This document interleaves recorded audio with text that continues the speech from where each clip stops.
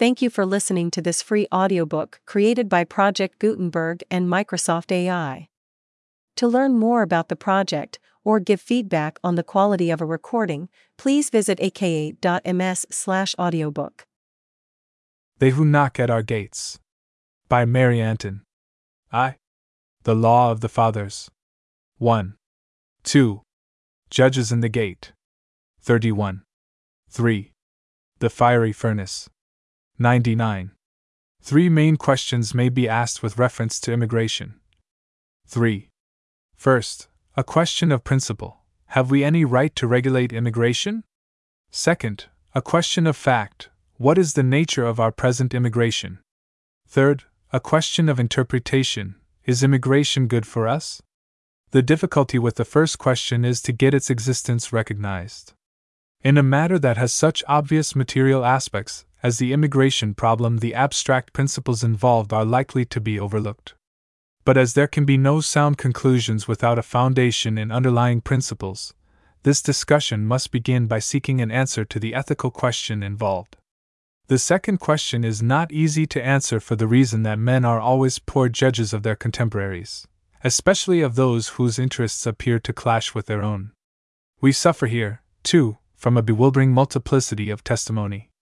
Every sort of expert whose specialty in any way touches the immigrant has diagnosed the subject according to the formulae of his own special science, and our doctors disagree. One is forced to give up the luxury of a second-hand opinion on this subject, and to attempt a little investigation of one's own, checking off the dicta of the specialists as well as an amateur may. The third question, while not wholly separable from the second, is nevertheless an inquiry of another sort.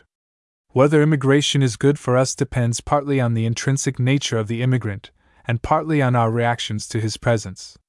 The effects of immigration, produced by the immigrant in partnership with ourselves, some men will approve and some deplore, according to their notions of good and bad. That thing is good for me which leads to my ultimate happiness, and we do not all delight in the same things. The third question, therefore, more than either of the others, each man has to answer for himself. They who knock at our gates. The Law of the Fathers. They who knock at our gates. The Law of the Fathers. And these words, which I command thee this day, shall be in thine heart, and thou shalt teach them diligently unto thy children. And thou shalt write them upon the posts of thy house, and on thy gates. Deuteronomy 6:6-7-9. If I ask an American what is the fundamental American law, and he does not answer me promptly, that which is contained in the Declaration of Independence, I put him down for a poor citizen. He who is ignorant of the law is likely to disobey it.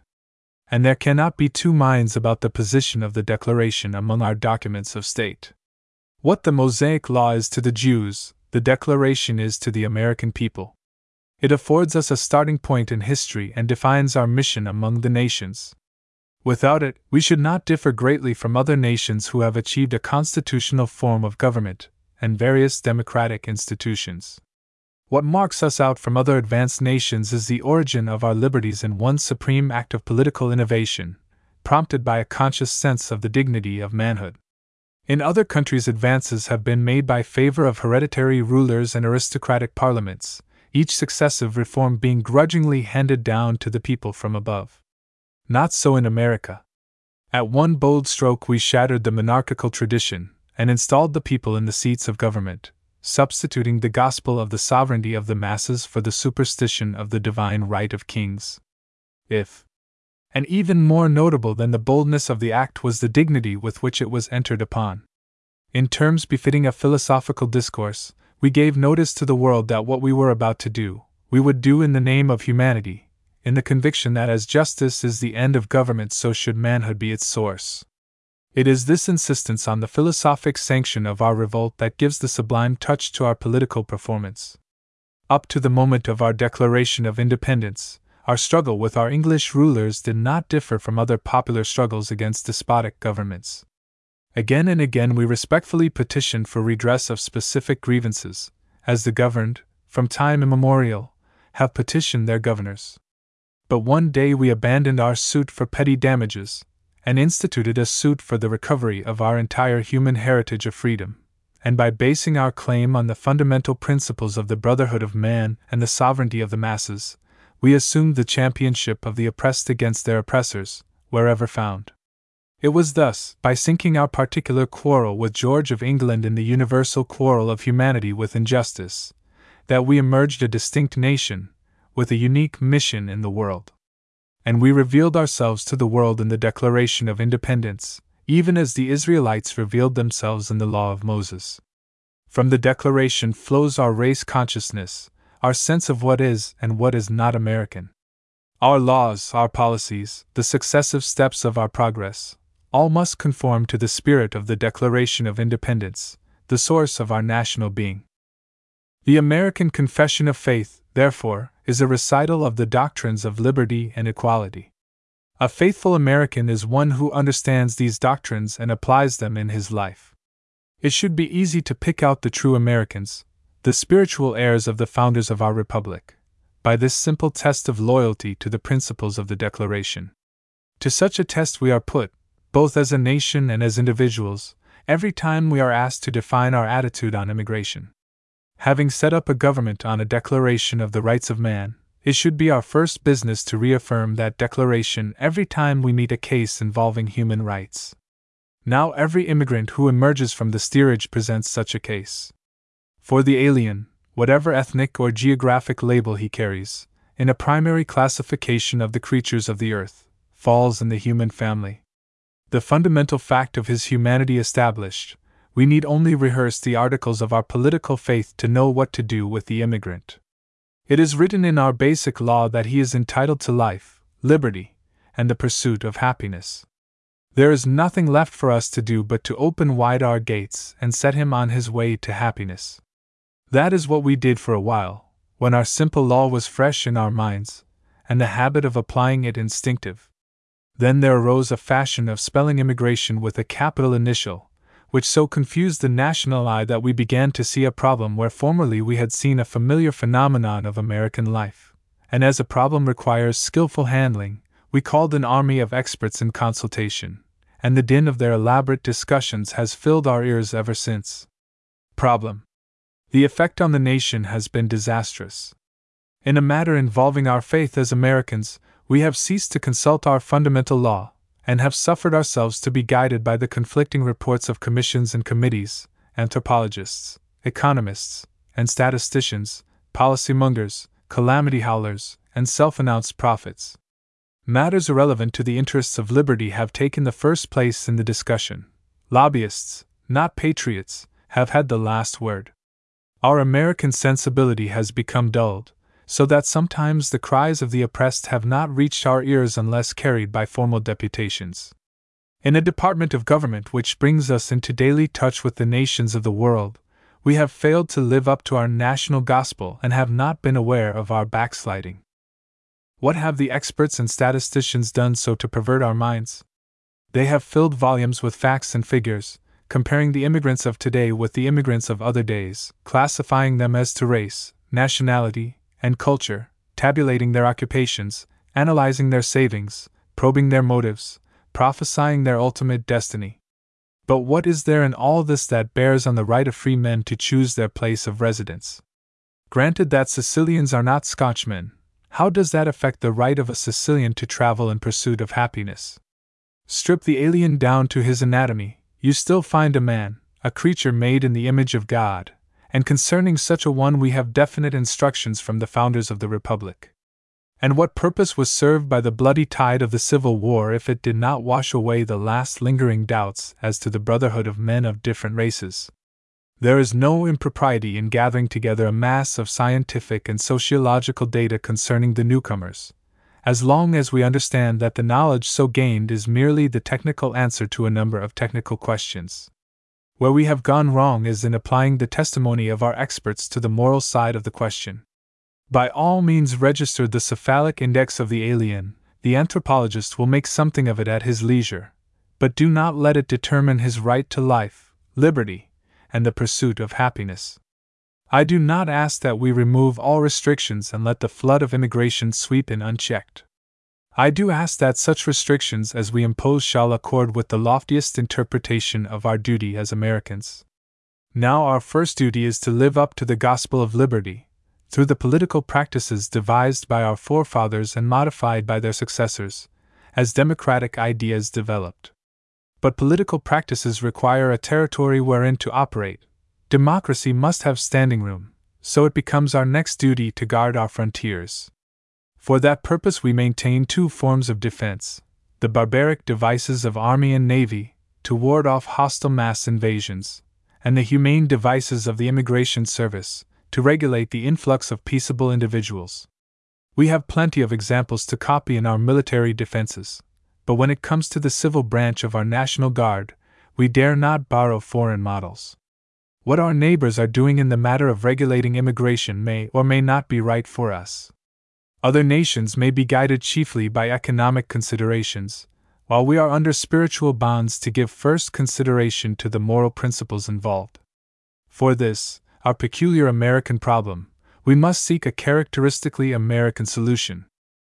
What terms of entry may we impose on the immigrant without infringing on his inalienable rights, as defined in our national charter?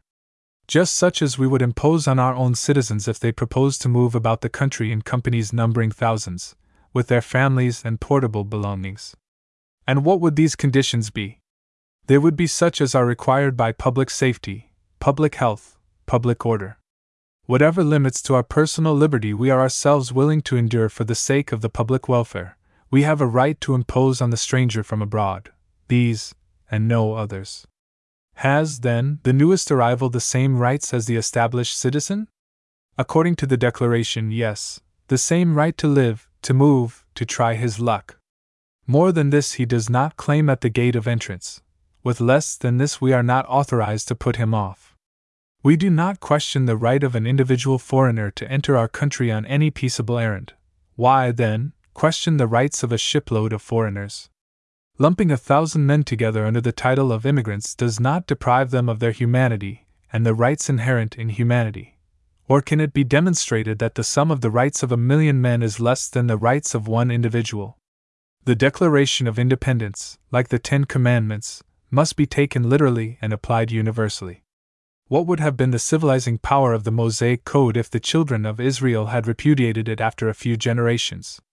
As little virtue is there in the Declaration of Independence if we limit its operation to any geographical sphere or historical period or material situation. How do we belittle the works of our fathers when we talk as though they wrought for their contemporaries only? It was no great matter to shake off the rule of an absent tyrant, if that is all that the War of the Revolution did. So much had been done many times over, long before the first tree fell under the axe of a New England settler. Emmaus was fought before Yorktown, and Thermopylae before Emmaus. It is only as we dwell on the words of Jefferson and Franklin that the deeds of Washington shine out among the deeds of heroes. In the Chronicles of the Jews, Moses has a far higher place than the Maccabean brothers. And notice that Moses owes his immortality to the unbroken succession of generations who were willing to rule their lives by the law that fell from his lips. The glory of the Jews is not that they received the law, but that they kept the law. The glory of the American people must be that the vision vouchsafed to their fathers they in their turn hold up undimmed to the eyes of successive generations. To maintain our own independence is only to hug that vision to our own bosoms. If we sincerely believe in the elevating power of liberty, we should hasten to extend the reign of liberty over all mankind. The disciples of Jesus did not sit down in Jerusalem and congratulate each other on having found the Savior. They scattered over the world to spread the tidings far and wide. We Americans, disciples of the goddess Liberty, are saved the trouble of carrying our gospel to the nations, because the nations come to us. Right royally have we welcomed them, and lavishly entertained them at the feast of freedom, whenever our genuine national impulses have shaped our immigration policy. But from time to time the national impulse has been clogged by selfish fears and foolish alarms parading under the guise of civic prudence. Ignoring entirely the rights of the case, the immigration debate has raged about questions of expediency, as if convenience, and not justice, were our first concern. At times the debate has been led by men on whom the responsibilities of American citizenship sat lightly, who treated immigration as a question of the division of spoils. A little attention to the principles involved would have convinced us long ago that an American citizen who preaches wholesale restriction of immigration is guilty of political heresy. The Declaration of Independence accords to all men an equal share in the inherent rights of humanity. When we go contrary to that principle, we are not acting as Americans, for, by definition, an American is one who lives by the principles of the Declaration. And we surely violate the Declaration when we attempt to exclude aliens on account of race, nationality, or economic status. All men means yellow men as well as white men, men from the south of Europe as well as men from the north of Europe, men who hold kingdoms in pawn, and men who owe for their dinner. We shall have to recall officially the Declaration of Independence before we can lawfully limit the application of its principles to this or that group of men. Americans of refined civic conscience have always accepted our national gospel in its literal sense. What becomes of the rights of the excluded? Demanded the younger Garrison, in a noble scolding administered to the restrictionists in 1896.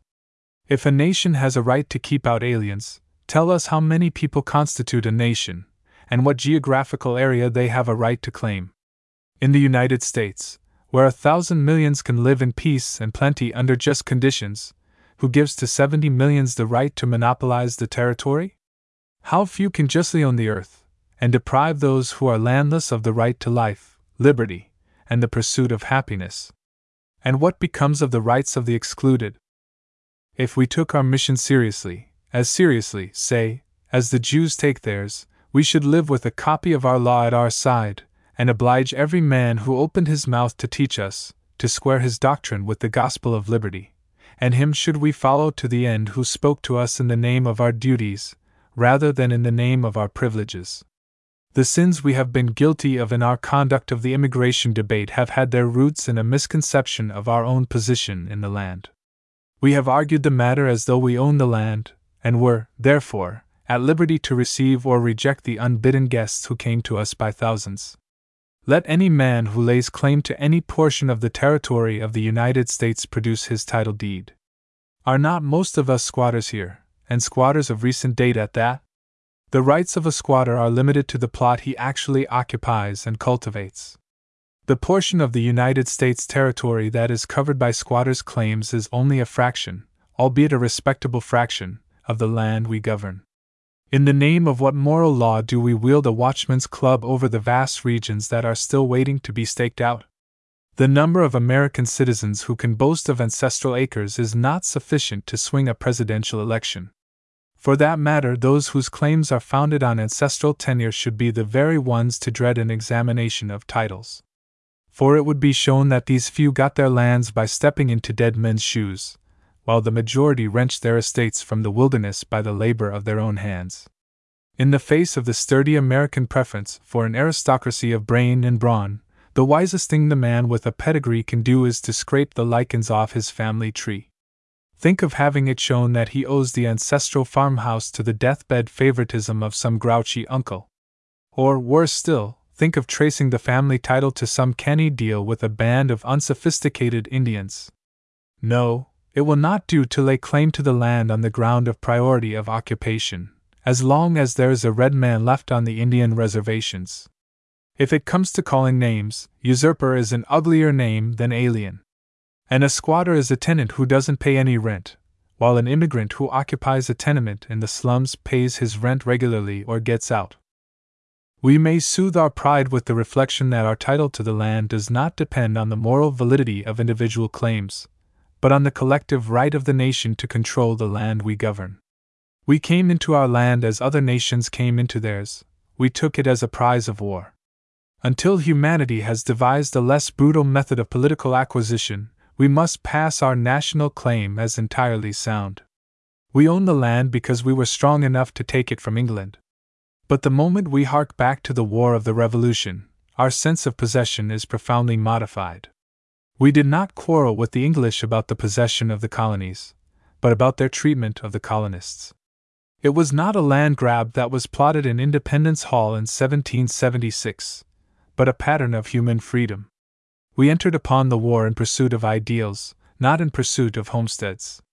We had to take the homesteads, too, because, as we have already noted, a political ideal has to have territory wherein to operate. But we must never forget that the shining prize of that war was an immaterial thing, the triumph of an idea. Not the Treaty of Paris, but the Declaration of Independence, converted the 13 colonies into a nation. Having taken half a continent in the name of humanity, shall we hold it in the name of a few millions? Not as jealous lords of a rich domain, but as priests of a noble cult shall we best acquit ourselves of the task our fathers set us. And it is the duty of a priest to minister to as many souls as he can reach. The most revered of our living teachers has passed this word. It is the mission of the United States to spread freedom throughout the world by teaching as many men and women as possible in freedom's largest home how to use freedom rightly through practice and liberty under law. And our ardor shall not be dampened by the reflection that perhaps the fathers builded better than they knew. Do you really think they looked so far ahead? It is often asked. Did the founders of the Republic foresee the time when foreign hordes would alight on our shores, demanding a share in this goodly land that was ransomed with the blood of heroes? Fearful questions these, to make us pause in the work of redeeming mankind. If our fathers did not foresee the whole future, shall we therefore be blind to the light of our own day? If they had left us a mere sketch of their idea, could we do less than fill in the outlines?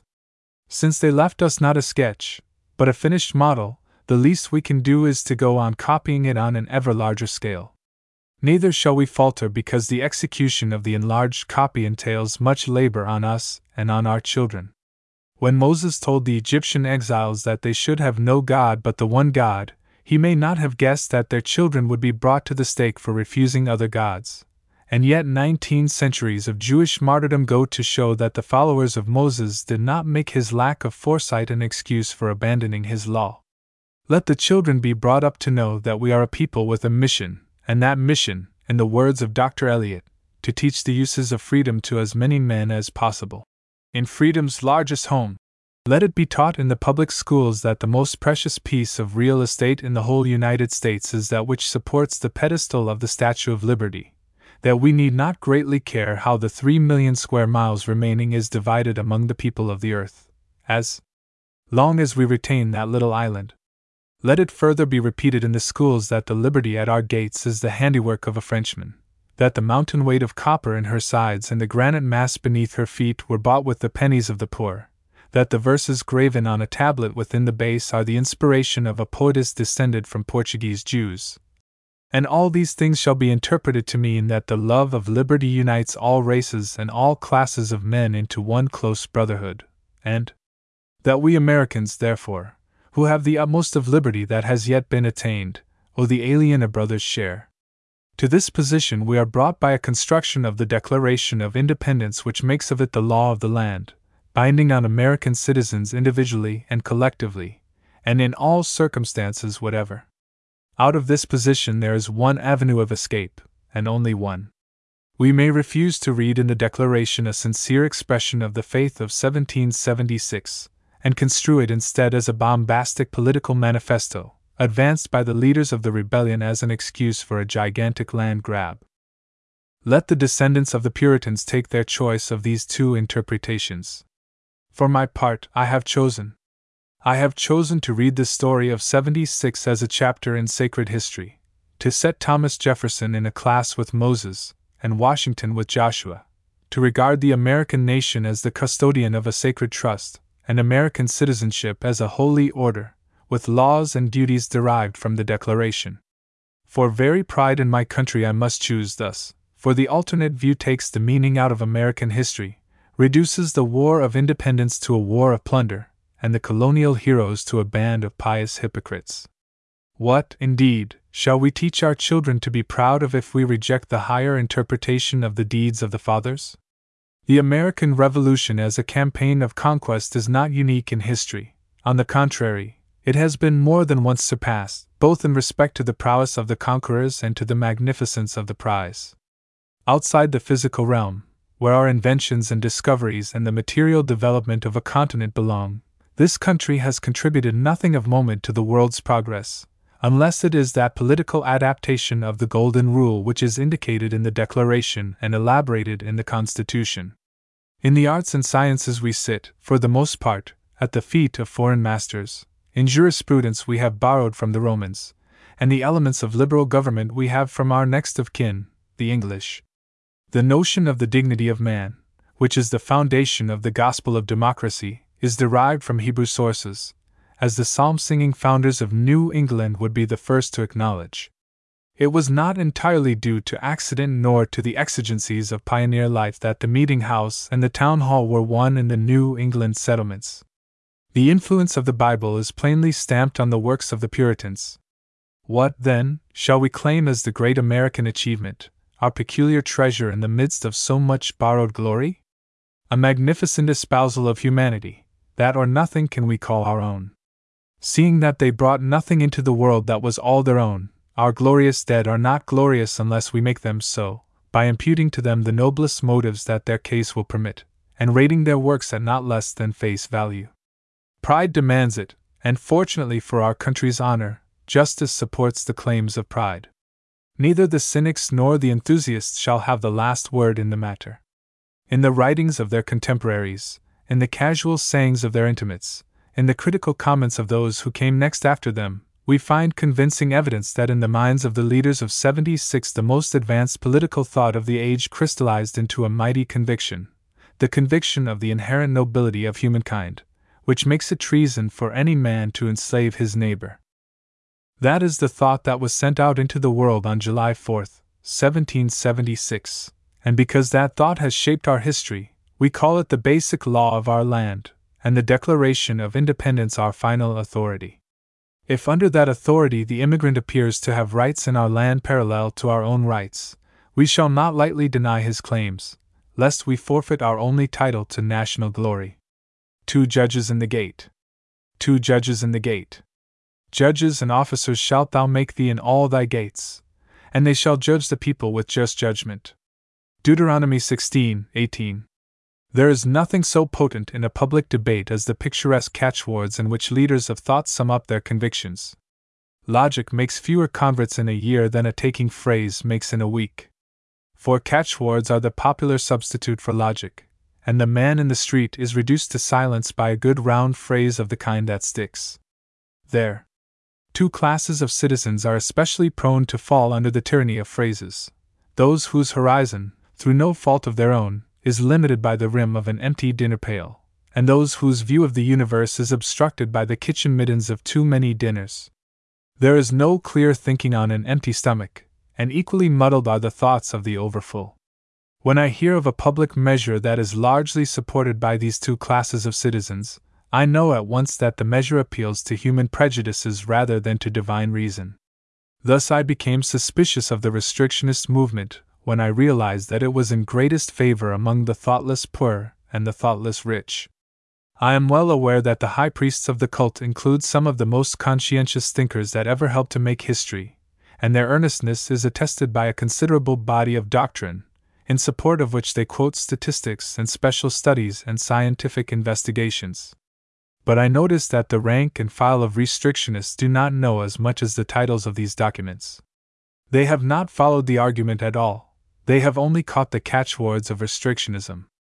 And these catchwords are the sort that appeal to the mean spots in human nature, the distrust of the stranger, the jealousy of possession, the cowardice of the stomach. Nothing else is expressed by such phrases as, "the scum of Europe, the exploitation of America's wealth," or, "taking the bread from the mouth of the American working man." Even the least venomous formula of restrictionism, "immigration isn't what it used to be," raises such a familiar echo of foolish human nature that I am bound to challenge its veracity. Does not every generation cry that the weather isn't what it used to be, children are not what they used to be, society is not what it used to be? The good old times, and the old immigration, may be twin illusions of limited human vision. If it is true that immigration is not what it used to be, the fact will appear from a detailed comparison of the old and the new immigration. But which of the immigrant stocks of the good old times shall be taken as a standard? Woman's wisdom urges me to go right back to the original pattern, just as I would do if I went to the shops to match samples. And the original pattern was brought to this country in the year 1620. Surely comparison with the Mayflower stock is the most searching test of the quality of our immigration that anyone could propose. The predominant virtue of the Pilgrims was idealism. The things of the spirit were more to them than the things of the flesh. May we say the like of our present immigrants? Of very many of them, yes, 1,000 times yes. Of the 8,213,000 foreigners landed between the years 1899 and 1909, 990,000 were of that race which for 19 centuries has sacrificed its flesh in the service of the Spirit. It takes 100 times as much steadfastness and endurance for a Russian Jew of today to remain a Jew as it took for an English Protestant in the 17th century to defy the established Church. Those who think that with the Spanish Inquisition Jewish martyrdom came to an end are asked to remember that the Kishinev affair is only 8 years behind us, and that Bialystok has been heard from since Kishinev, and Mohilev since Bialystok. And more terrible than the recurrent pogrom, which hacks and burns and tortures a few hundreds now and then, is the continuous bloodless martyrdom of the 6 million Jews in Russia through the operation of the anti-Semitic laws of that country. 30 minutes spent in looking over a summary of these laws recently compiled by an English historian, 1, will convince any reader with a spark of imagination that every Russian Jewish immigrant today is a fugitive from religious persecution, even as were the English immigrants of 1620. 1. But while nobody questions the idealism of the Jew in religion, the world has been very slow to credit him with any degree of civic devotion. The world did not stop to think that a man has to have a country before he can prove himself a good citizen. But happily in recent times he has been put to the test of civic opportunity, notably in America, with the result that he was found to possess a fair share of the civic virtues, from the generosity displayed in the town meeting, when citizens vote away their substance to support a public cause, to the brute heroism of the battlefield, where mangled flesh gives proof of valiant spirit.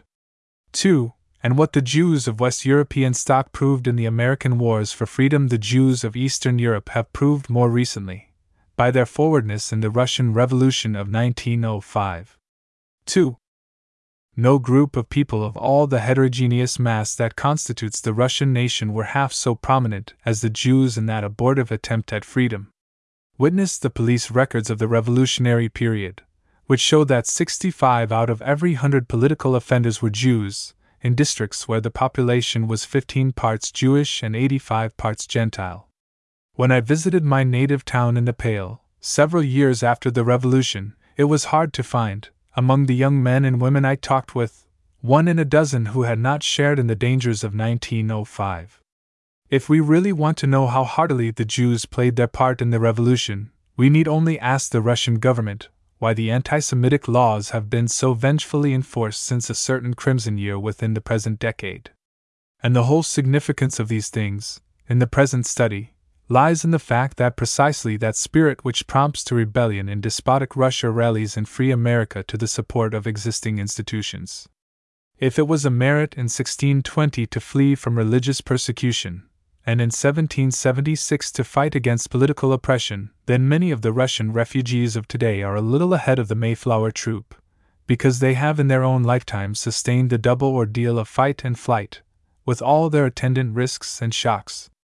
To obtain a nice balance between the relative merits of these two groups of rebels, we remind ourselves that, for sheer adventurousness, migration to America today is not to be mentioned on the same page with the magnificent exploit of 1620, and we reflect that the moral glory of the Revolution of 1776 is infinitely greater than that of any subsequent revolt, because that, too, was a pathfinding adventure, with no compass but faith, no chart but philosophical invention. On the other hand, it is plain that the Russian revolutionists moved against greater odds than the American colonists had to face. The Russians had to plot in secret, assemble in the dark, and strike with bare fists, all this under the very nose of the Tsar, with the benighted condition of the Russian masses hanging like a cloud over their enterprise. The colonists were able to lay the train of revolution in the most public manner. They had the local government in their hands, a considerable militia obedient to their own captains, and the advantage of distance from the enemy's resources, with a populace advanced in civic experience promising support to the leaders. And what a test of heroism was that which the harsh nature of the Russian government afforded! The American rebels risked their charters and their property. For some of them dungeons waited, and for the leaders dangled a rope, no doubt. But confiscation is not so bitter as Siberian exile, and a halter is less painful than the barbed whip of the Cossacks. The Minutemen at Concord Bridge defied a bully, the rioters in St. Petersburg challenged a tiger. And first of all to be thrust into the cage would be the rebels of Jewish faith, and nobody knew that better than the Jews themselves. The superior zeal and high degree of self-sacrifice displayed by the Jewish revolutionists would naturally be explained by the fact that, of all the peoples held in chains by the Russian government, the Jews are the ones who have suffered the cruelest oppression. But there is proof that will go down with the stream of history, that the Jewish participants in the Russian Revolution of 1905 were actuated by the highest patriotism, their peculiar grievances being forgotten in the grievances of the nation as a whole. The sinking of the Jewish question in the national question was an important article of the revolutionary propaganda among the Jews, so much so that when a prominent Jewish leader attempted to demonstrate, on philosophical grounds, that that was a false position to take, he was hotly repudiated, although up to that time he had stood high in the councils of the leaders. 3. If we find such a high degree of civic responsiveness in what we have been trained to think the most unlikely quarter, shall we not look hopefully in other corners of our world of immigrants? If the Jewish spirit of freedom leaps from the grave of Bar Kokhba to the hovels of the Russian ghetto, half across the world and half across the civilized era, shall we not look for similar prodigies from the more recent graves of Kosciuszko and Garibaldi? If the hook-nosed tailor can turn hero on occasion, why not the grinning organ grinder, and the surly miner, and the husky lumberjack? We experienced a shock of surprise a little while ago, when troops of our Greek immigrants deserted the bootblacking parlors and fruit stands and tumbled aboard anything that happened to sail for the Mediterranean, in their eagerness. It's hard to bring it out, in connection with a dago, bootblack, in their eagerness to strike a blow for their country in her need. But that's the worst of calling names, it deceives those who do so. The little bootblacks would not have fooled us as they did if we had not recklessly summed up the Greek character in a contemptuous epithet. It is quite proper for street urchins to invent nicknames for everybody. That is what street urchins are for. But let us not hand down the judgment of the gutter where the judgment of the Senate is called for. Between Leonidas at the pass and little Metro under the saloon window, fawning for our nickels, is indeed a dismal gap, and yet Metro, when occasion demanded, reached out his grimy hand and touched the tunic of the Spartan hero. From these unexpected exploits of the craven Jew and the degenerate Greek, it would seem as if the different elements of the despised, new, immigration only await a spectacular opportunity to prove themselves equal to the old, in civic valor.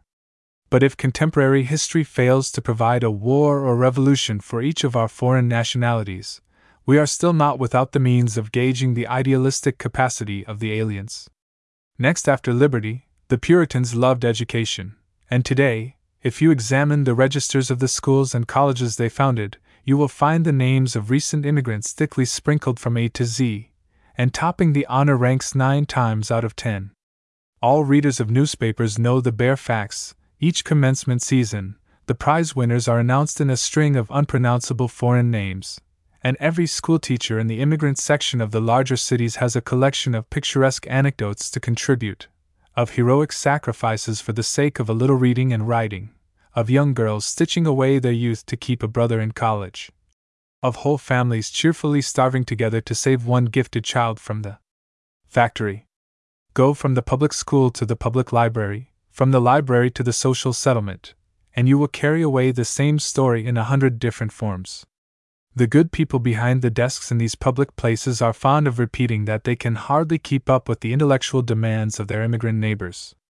In the experience of the librarians, it is the veriest commonplace that the classics have the greatest circulation in the immigrant quarters of the city, and the most touching proof of reverence for learning often comes from the illiterate among the aliens.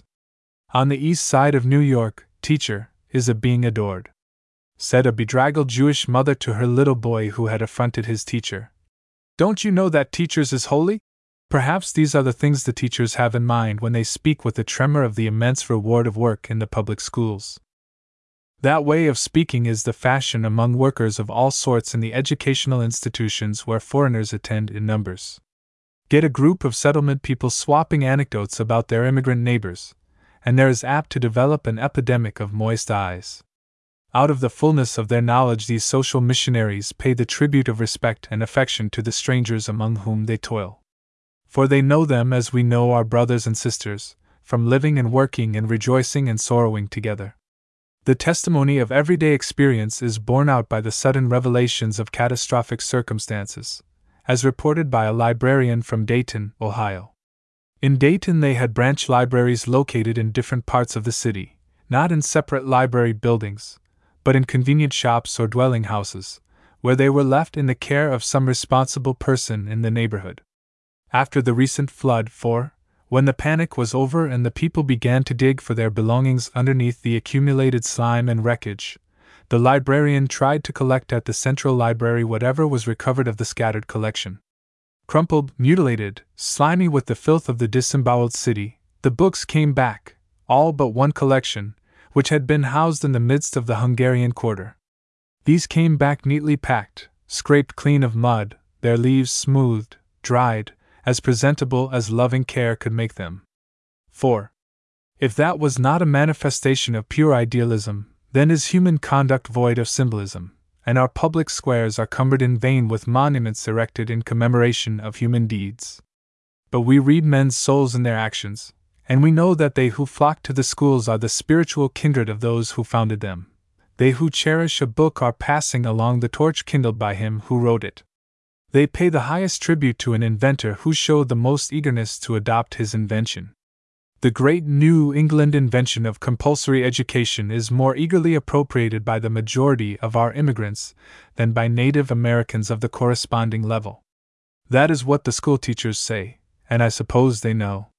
They also say, they and all public educators in chorus, that while one foreign nationality excels in the love of letters, another excels in the love of music, and a third in the love of science, and all of them together constitute an army whose feet keep time with the noble rhythms of culture. Let a New Yorker on Friday night watch the crowd pushing out of a concert hall after one of Issei's recitals, and on Saturday afternoon let him take the subway uptown, and get out where the crowd gets out, and buy a ticket for the baseball game. If he can keep cool enough for a little study, let him compare the distorted faces in the bleachers with the shining faces of the crowd of the night before, and let him say which crowd responded to the nobler inspiration, and then let him declare in which group the foreigners outnumbered the Americans. The American devotion to sport is no reproach to the descendants of the Puritans, since it can be demonstrated from various angles that the baseball diamond may supplement the schoolroom and the pulpit in the training of American citizens. Indeed, it is not difficult to accept that interpretation of the national sport which reduces a good game of baseball to an epitome of all that is best in the lives of the best Americans. At the same time, we need to remember that the love of art is more generally accepted as a mark of grace than the love of sport. Thus, when we speak of the glory of old Athens, we have in mind not the Olympian Games, noble as they were, but the poets and sculptors and philosophers who uttered her thoughts. The original of the Discobolus must have been a winner. I can imagine Athenian mothers lifting up their beautiful bear babies to see the hero over the heads of the throng, but who can tell me his name today? Meanwhile, the name of Myron has been guarded as a talisman of civilization. We shall not look in the sporting columns, then, for the names of contemporary Americans who are likely to secure us a place of honor on the scrolls of history. We look under the current book reviews, in theater programs, in the announcements of art galleries. As a byproduct of such a search, we announce the discovery that the prizefighters seem to be near cousins of certain Americans of turbulent notoriety in politics, themselves derived from one of the approved immigrant stocks of the old dispensation, while the singer and painter and writer folk very often hail from those parts of Europe at present labeled undesirable as a source of immigration. Nay, is it not a good joke on the restrictionists that an American singer who aspires to be a prima donna must trick herself out with a name borrowed from the steerage lists of recent arrivals at Ellis Island?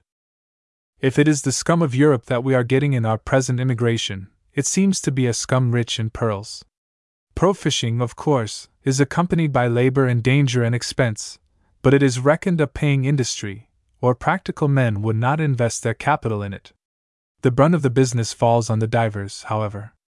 Have we divers willing to go down into our human sea and risk an encounter with sharks and grope in the ooze at the bottom? We have our school teachers and librarians and social missionaries, whose zest for their work should shame us out of counting the cost of our human fishery. As to the accumulations of empty shells, we are told that in the pearl fisheries of South America about 1 oyster in 1,000 yields a pearl, and yet the industry goes on. The lesson of the oyster bank goes further still. We know that the 999 empty shells have a lining, at least, of mother of pearl.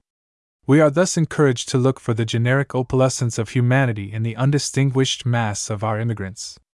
What do the aliens show of the specific traits of manhood that go to the making of good citizens? Immersed in the tide of American life, do their spiritual secretions give off that fine luster of manhood that distinguished the noble pilgrims of the first immigration? The genius of the few is obvious, the group virtue of the mass on exalted occasions, such as popular uprisings, has been sufficiently demonstrated. What we want to know now is whether the ordinary immigrant under ordinary circumstances comes anywhere near the type we have taken as a model. There can be no effective comparison between the makers of history of a most romantic epoch and the vendors of bananas on our own thrice commonplace streets.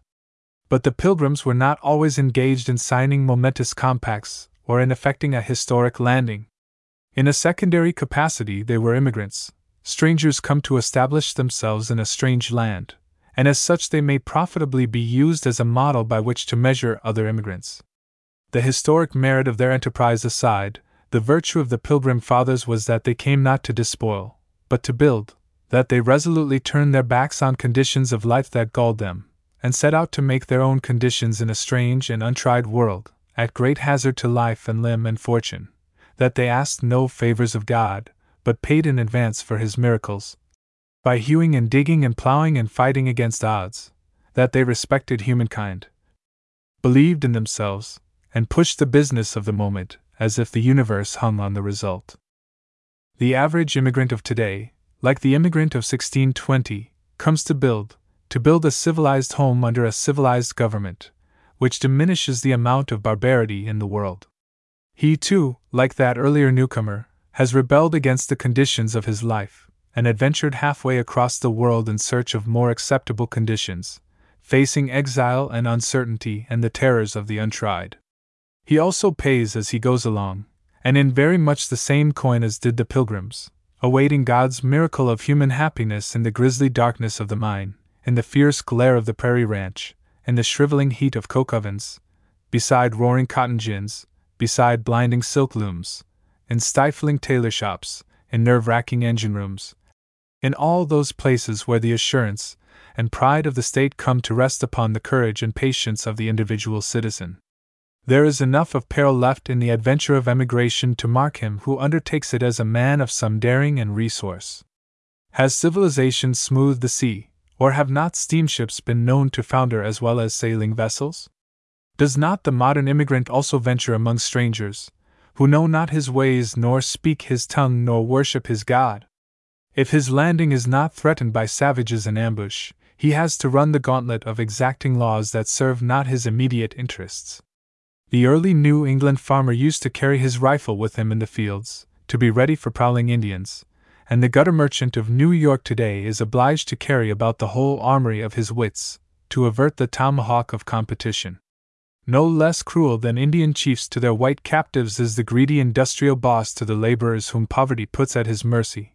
And how could you better match the wolves and foxes that prowled about the forest clearings of our ancestors than by the pack of sharpers and misinformers who infest the immigrant quarters of our cities?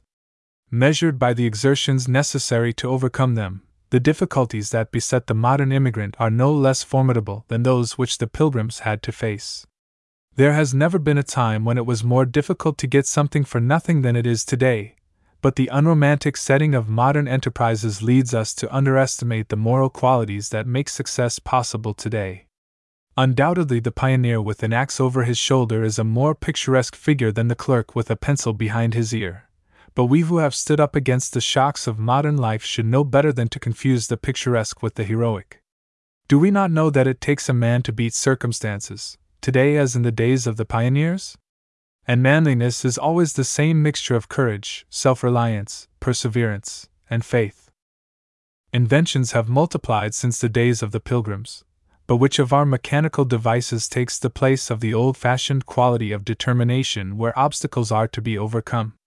The New England wilderness retreated not before the axe, but before the diligence of the men who wielded the axe, and diligence it is which today transmutes the city's refuse into a loaf for the ragpicker's children.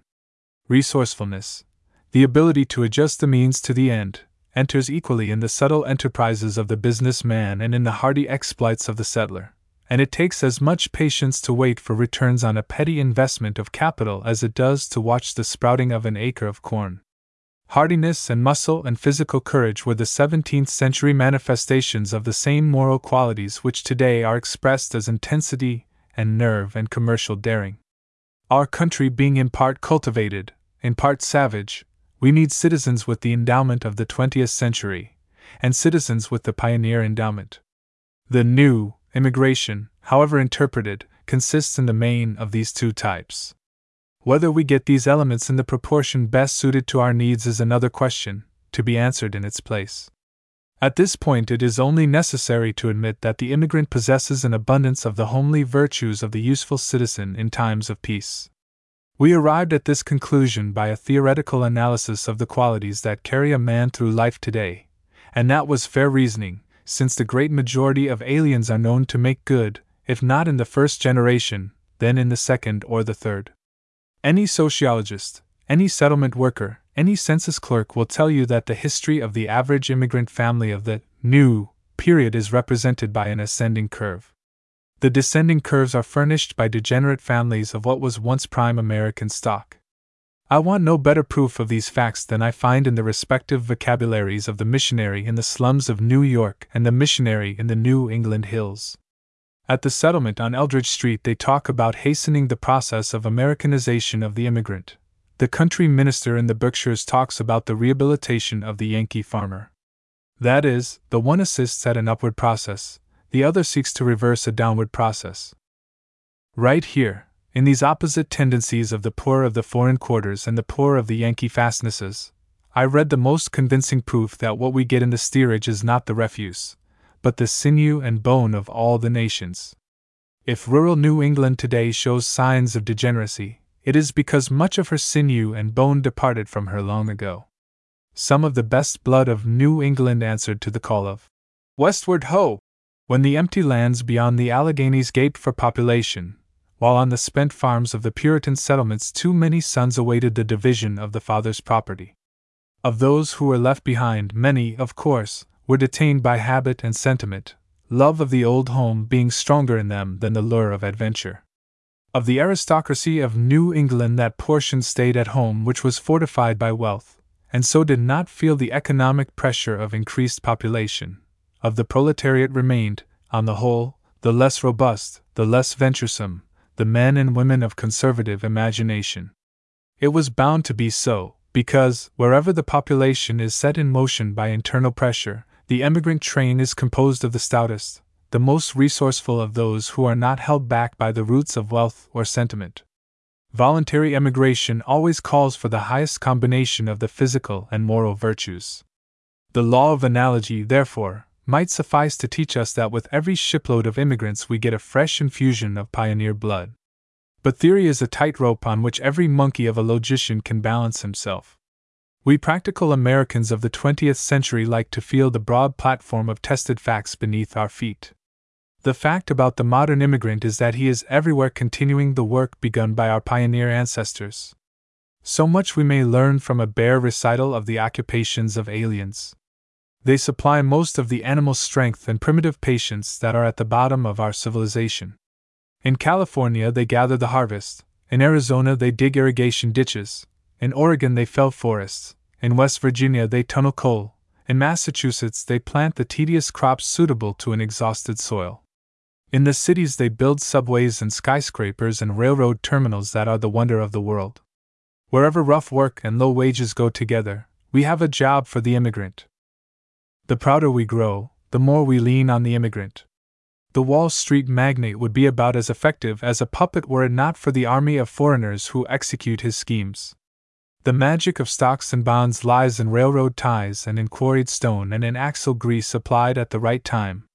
A Harriman might sit till doomsday gibbering at the telephone, and the stock exchange would take no notice of him if a band of nameless Dagos 1,000 miles away failed to repair a telegraph pole. New York City is building an aqueduct that will surpass the works of the Romans, and the average New Yorker will know nothing about it until he reads in the newspapers the mayor's speech at the inauguration of the new water supply. Our brains, our wealth, our ambitions flow in channels dug by the hands of immigrants. Alien hands erect our offices, rivet our bridges, and pile up the proud masonry of our monuments. Ignoring in this connection the fact that the engineer as well as the laborer is often of alien race, we owe to mere muscle a measure of recognition proportionate to our need of muscle and our boasted material progress. An imaginative schoolboy left to himself must presently catch the resemblance between the pick and shovel men toiling at our aqueducts and the heroes of the axe and rifle extolled in his textbooks as the sturdy pioneers. Considered without prejudice, the chief difference between these two types is the difference between jean overalls and fringed buckskins. Contemporaneousness takes the romance out of everything, otherwise we might be rubbing elbows with heroes. Whatever merit there was in hewing and digging and hauling in the days of the first settlers still inheres in the same operations today. Yes, and a little extra, for a stick of dynamite is more dangerous to handle than a crowbar, and the steam engine makes more widows in a year than ever the Indian did with bloody tomahawk and stealthy arrow. There is no contention here that every fellow who successfully passes the entrance ordeals at Ellis Island is necessarily a hero. That there are weaklings in the train of the sturdy throng of foreigners nobody knows better than I. I have witnessed the pitiful struggles of the unfit, and have seen the failures drop all around me. But no bold army ever marched to the field of action without a fringe of camp followers on its flanks. The moral vortex created by the enterprises of the resolute sucks in a certain number of the weak-hearted, and this is especially true in mass movements, where the enthusiasm of the crowd ekes out the courage of the individual. If it is not too impious to suggest it, may there not have been among the passengers of the Mayflower 2 or 3 or half a dozen who came over because their cousins did, not because they had any zest for the adventure? When we remember that the Pilgrim Fathers came with their families, we may be very sure that that was the case, because the different members of a family are seldom of the same moral fiber. No doubt the austere ambitions of the voyagers of the Mayflower made them stern recruiting masters, but our knowledge of men in the mass forbids the assumption that they were all heroes of the first rank who stepped ashore on Plymouth Rock. I have little sympathy with declaimers about the Pilgrim Fathers, who look upon them all as men of grand conceptions and superhuman foresight. An entire ship's company of Columbuses is what the world never saw. It takes a wizard critic like Lowell to chip away the crust of historic sentiment, and show us our forefathers in the flesh. Lowell would agree with me that the Pilgrims were a picked troop in the sense that there was an immense preponderance of virtue among them. And that is exactly what we must say of our modern immigrants, if we judge them by the sum total of their effect on our country. Not a little of the glory of the Pilgrim Fathers rests on their own testimony. Our opinion of them is greatly enhanced by the expression we find, in the public and private documents they have left us, of their ideals, their aims, their expectations in the New World. Let us judge our immigrants also out of their own mouths, as future generations will be sure to judge them. And in seeking this testimony, let us remember that humanity in general does not produce one oracle in a decade. Very few men know their own hearts, or can give an account of the impulses that drive them in a particular direction. We put our ears to the lips of the eloquent when we want to know what the world is thinking. And what do we get when we sift down the sayings of the spokesman among the foreign folk? An anthem in praise of American ideals, a passionate glorification of the principles of democracy. Let it be understood that the men and women of exceptional intellect, who have surveyed the situation from philosophical heights, are not trumpeting forth their own high dreams alone. If they have won the ear of the American nation and shamed the indifferent and silenced the cynical, it is because they voiced the feeling of the inarticulate mob that welters in the foreign quarters of our cities. I am never so clear as to the basis of my faith in America as when I have been talking with the ungroomed mothers of the East Side. A widow down on Division Street was complaining bitterly of the hardships of her lot, alone in an alien world with 4 children to bring up. In the midst of her complaints, the children came in from school. "Well," said the hard-pressed widow, "bread isn't easy to get in America, but the children can go to school, and that's more than bread. Rich man, poor man, it's all the same, the children can go to school."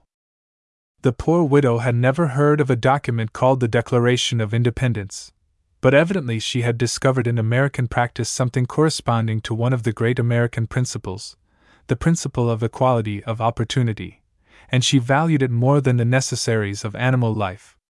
Even so was it valued by the fathers of the Republic, when they deliberately incurred the dangers of a war with mighty England in defense of that and similar principles. The widow's sentiment was finally echoed by another Russian immigrant, a man who drives an ice wagon for a living. His case is the more impressive from the fact that he left a position of comparative opulence in the old country, under the protection of a wealthy uncle who employed him as steward of his estates. He had had servants to wait on him, and money enough to buy some of the privileges of citizenship which the Russian government doles out to the favored few. "But what good was it to me?" he asked. "My property was not my own if the police wanted to take it away. I could spend thousands to push my boy through the gymnasium, and he might get a little education as a favor, and still nothing out of it, if he isn't allowed to be anything. Here I work like a slave, and my wife she works like a slave too. In the old country she had servants in the house, but what do I care, as long as I know what I earn I got it from my own. I got to furnish my house 1 chair at a time, in America, but nobody can take it away from me, the little that I got. And it costs me nothing to educate my family. Maybe they can't go to college, but all can go through grammar school, and high school too, the smart ones. And all go together. Rich and poor, all are equal, and I don't get it as a favor. Better a hard bed in the shelter of justice than a stuffed couch under the black canopy of despotism. Better a crust of the bread of the intellect freely given him as his right than the whole loaf grudgingly handed him as a favor. What nobler insistence on the rights of manhood do we find in the writings of the Puritans? Volumes might be filled with the broken sayings of the humblest among the immigrants which, translated into the sounding terms of the universal, would give us the precious documents of American history over again. Never was the bread of freedom more keenly relished than it is today, by the very people of whom it is said that they covet only the golden platter on which it is served up. We may not say that immigration to our country has ceased to be a quest of the ideal as long as the immigrants lay so much stress on the spiritual accompaniment of economic elevation in America. Nobly built upon the dreams of the fathers, the house of our republic is nobly tenanted by those who cherish similar dreams. But dreams cannot be brought before a court of inquiry. A diligent immigration commission with an appropriation to spend has little time to listen to Joseph. A digest of its report is expected to yield statistics rather than rhapsodies. The taxpayers want their money's worth of hard facts. But when the facts are raked together and boiled down to a summary that the businessman may scan on his way to the office, behold, we are no wiser than before. For a host of interpreters jump into the seats vacated by the extinct commission and harangue us in learned terms on the merits and demerits of the immigrant, as they conceive them, after studying the voluminous report. That is, the question is still what it was before, a matter of personal opinion. The man with the vote realizes that he has to make up his mind what instructions to send to his representative in Congress on the subject of immigration. And where shall he, a plain, practical man, unaccustomed to interpret dreams or analyze statistics, find an index of the alien's worth that he can read through the spectacles of common sense? There is a phrase in the American vocabulary of approval that sums up our national ideal of manhood. That phrase is, a self-made man. To such we pay the tribute of our highest admiration, justly regarding our self-made men as the noblest product of our democratic institutions. Now let any one compile a biographical dictionary of our self-made men, from the romantic age of our history down to the prosaic year 1914, and see how the smell of the steerage pervades the volume. There is a sign that the practical man finds it easy to interpret. Like fruits grow from like seeds. Those who can produce under American conditions the indigenous type of manhood must be working with the same elements as the Native American who starts out a yokel and ends up a senator. Focused under the microscope of theoretical analysis, or viewed through the spectacles of common sense, the average immigrant of today still shows the markings of virtue that have distinguished the best Americans from the time of the landing at Plymouth to the opening of the Panama Canal. But popular judgment is seldom based on a study of the norm, especially in this age of the newspaper. The newspaper is devoted to the portrayal of the abnormal, the shining example and the horrible example, and most men think they have done justice when they have balanced the one against the other, leaving out of account entirely the great mass that lies between the two extremes. And even of the two extremes, it is the horrible example that is more frequently brought to the attention of the public. Half a dozen Italians draw knives in a brawl on a given evening, and the morning newspapers are full of the story. On the same evening, hundreds of Italians were studying civics in the night schools, inquiring for classics at the public library, rehearsing for a historical pageant at the settlement, and not a word about them in the newspapers. One Jewish gangster makes more copy than 100 Jewish boys and girls who win honors in college. So also it is the business of the police to record the fact that a Greek was arrested for peddling without a license, while it is nobody's business to report that a dozen other Greeks chipped in their spare change to pay his fine. The reader of newspapers is convinced that the foreigners as a whole are a violent, vicious, lawless crowd, and the fewer we have of them the better. Could the annual reports of libraries and settlements be circulated as widely as the newspapers, the American public would not be guilty of such errors of judgment. But who reads annual reports? The very name of them is forbidding. It becomes necessary, therefore, to explain the newspaper types that jump to the fore in every discussion of the immigrant. First of all, we must get a good grip on our sense of proportion. To speak of the immigrants as undesirable because a few of them throw bombs or live by gambling is about as fair as it would be for the world to call us Americans a nation of dissolute millionaires and industrial pirates because a Harry Thaw drank himself into an insane asylum and a Rockefeller swept a host of competitors to ruin. But the bomb thrower and the gambler are extremely undesirable. Look at the Black Hand outrages. Look at the Rosenthal case. I have looked, and I see plainly that these horrible examples are due to the same causes as any shining example that could be named. Each is the product of the qualities the immigrant brought with him and the opportunities he found here to exercise them. The law-abiding, ambitious immigrant who came here a beggar and worked himself into the ranks of the princes found his opportunity in our laws and customs, which enable the common man to make the most of himself. The blackmailer's opportunity was provided by the operation of corrupt politics, which removes police commissioners and impeaches governors for trying to enforce the law. The Rosenthal case brought forth Lieutenant Becker, and an investigation of the spread of the Black Hand terror discovers political bosses behind the scenes. 5. We have laws providing for the deportation of alien criminals. Why are they not always enforced?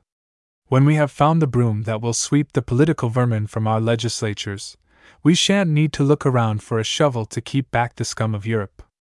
The two will go together. 5. In the whole catalogue of sins with which the modern immigrant is charged, it is not easy to find one in which we Americans are not partners, we who can make and unmake our world by means of the ballot. The immigrant is blamed for the unsanitary conditions of the slums, when sanitary experts cry shame on our methods of municipal house cleaning. You might dump the whole of the East Side into the German capital and there would be no slums there, because the municipal authorities of Berlin know how to enforce building regulations, how to plant trees, and how to clean the streets. The very existence of the slum is laid at the door of the immigrant, but the truth is that the slums were here before the immigrants. Most of the foreigners hate the slums, and all but the few who have no backbone get out of them as fast as they rise in the economic scale. To move uptown is the dearest ambition of the average immigrant family. If the slums were due to the influx of foreigners, why should London have slums, and more hideous slums than New York? No, the slum is not a byproduct of the steerage. It is a sore on the social body in many civilized countries, due to internal disorders of the economic system. A generous dose of social reformation would do more to effect a cure than repeated doses of restriction of immigration. A whole group of phenomena due to social and economic causes have been falsely traced, in this country, to the quantity and quality of immigration. Among these are the labor troubles, such as non-employment, strikes, riots, etc. England has no such immigration as the United States, and yet Englishmen suffer from non-employment, from riots and bitter strikes. Whom does the English working man blame for his misery? Let the American working man quarrel with the same enemy. If wage cutting is a sin more justly laid at the door of the immigrant, a minimum wage law might put a stop to that.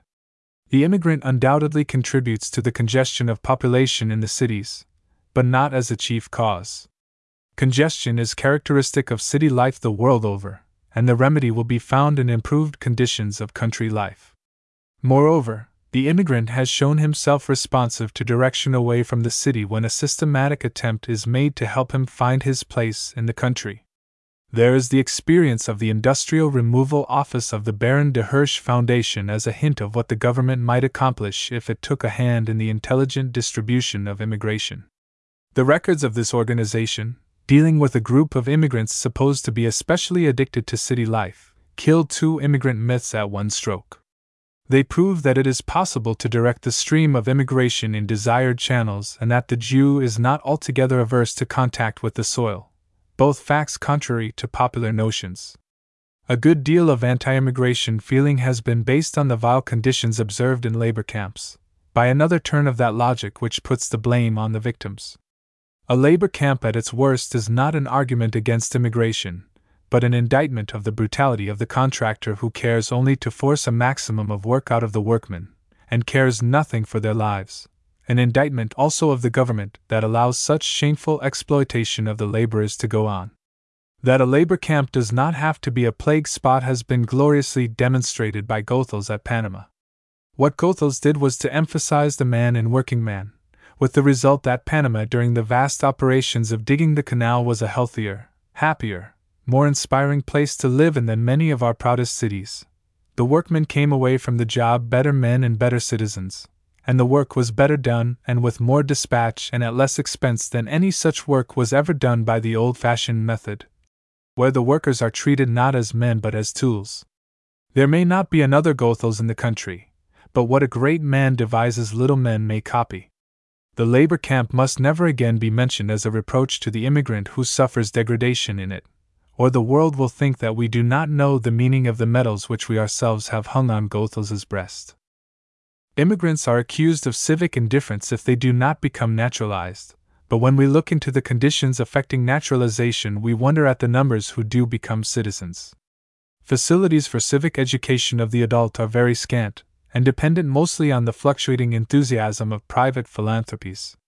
The administration of the naturalization laws differs from state to state and is accompanied by serious material hindrances, while the community is so indifferent to the civic progress of its alien members that it is possible for a foreigner to live in this country for 16 years, coming in contact with all classes of Americans, without getting the bare information that he may become a citizen of the United States if he wants to.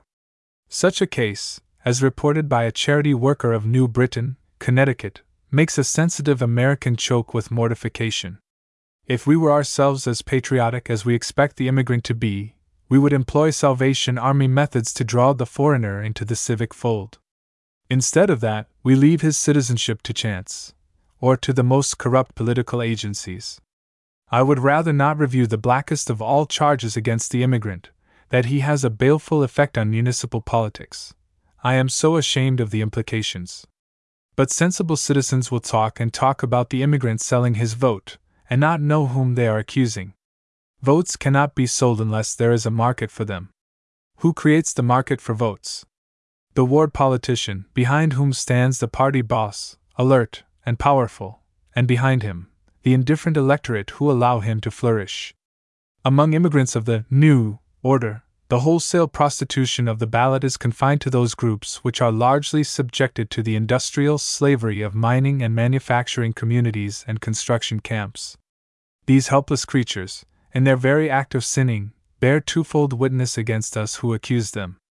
The foreman who disposes of their solid vote acquires his power under an economic system which delivers them up, body and soul, to the man who pays them wages, and turns it to account under a political system which makes the legislature subservient to the stock exchange. But let it be definitely noted that to admit that groups of immigrants under economic control fall an easy prey to political corruptionists is very far from proving any inherent viciousness in the immigrants themselves. Neither does the immigrants' civic reputation depend entirely on negative evidence.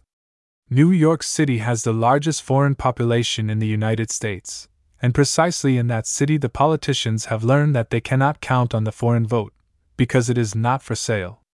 A student of New York politics speaks of the uncontrollable and unapproachable vote of the ghetto.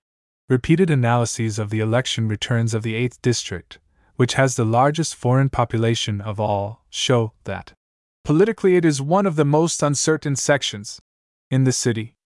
Many generations of campaign managers have discovered to their sorrow that the usual party blandishments are wasted on the East Side masses. Hester Street follows leaders and causes rather than party emblems. Nowhere is the art of splitting a ticket better understood. The only time you can predict the East Side vote is when there is a sharp alignment of the better citizens against the boss-ridden. Then you will find the naturalized citizens in the same camp with men like Jacob Riis and women like Lillian Wald. And the experience of New York is duplicated in Chicago, and in Philadelphia, and in every center of immigration. Ask the reformers. How often we demand more civic virtue of the stranger than we ourselves possess. A little more time spent in weeding our own garden will relieve us of the necessity of counting the tin cans in the immigrant's backyard. As to tin cans, the immigrants are not the only ones who scatter them broadcast. How can we talk about the foreigners defacing public property, when our own billboards disfigure every open space that God tries to make beautiful for us? It is true that the East Side crowds litter the parks with papers and fruit skins and peanut shells, but they would not be able to do so if the park regulations were persistently enforced. And in the meantime the East Side children, in their pageants and dance festivals, make the most beautiful use of the parks that a poet could desire. There exists a society in the United States the object of which is to protect the natural beauties and historical landmarks of our country. Who are the marauders who have called such a society into being? Who is it that threatens to demolish the Palisades and drain off Niagara? Who are the vulgar folk who scrawl their initials on trees and monuments, who chip off bits from historic tombstones, who profane the holy echoes of the mountains by calling foolish phrases through a megaphone? The officers of the Scenic and Historic Preservation Society are not watching Ellis Island. On the contrary, it was the son of an immigrant whose expert testimony, given before a legislative committee at Albany, helped the society to save the Falls of the Genesee from devastation by a power company.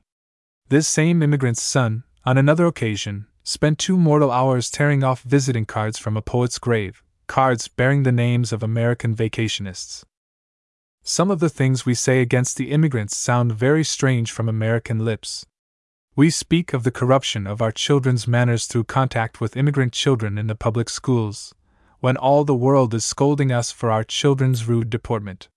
Finer manners are grown on a tiny farm in Italy than in the roaring subways of New York, and contrast our lunch counter manners with the table manners of the polished ghetto, where bread must not be touched with unwashed hands, where a pause for prayer begins and ends each meal, and on festival occasions parents and children join in folk songs between courses.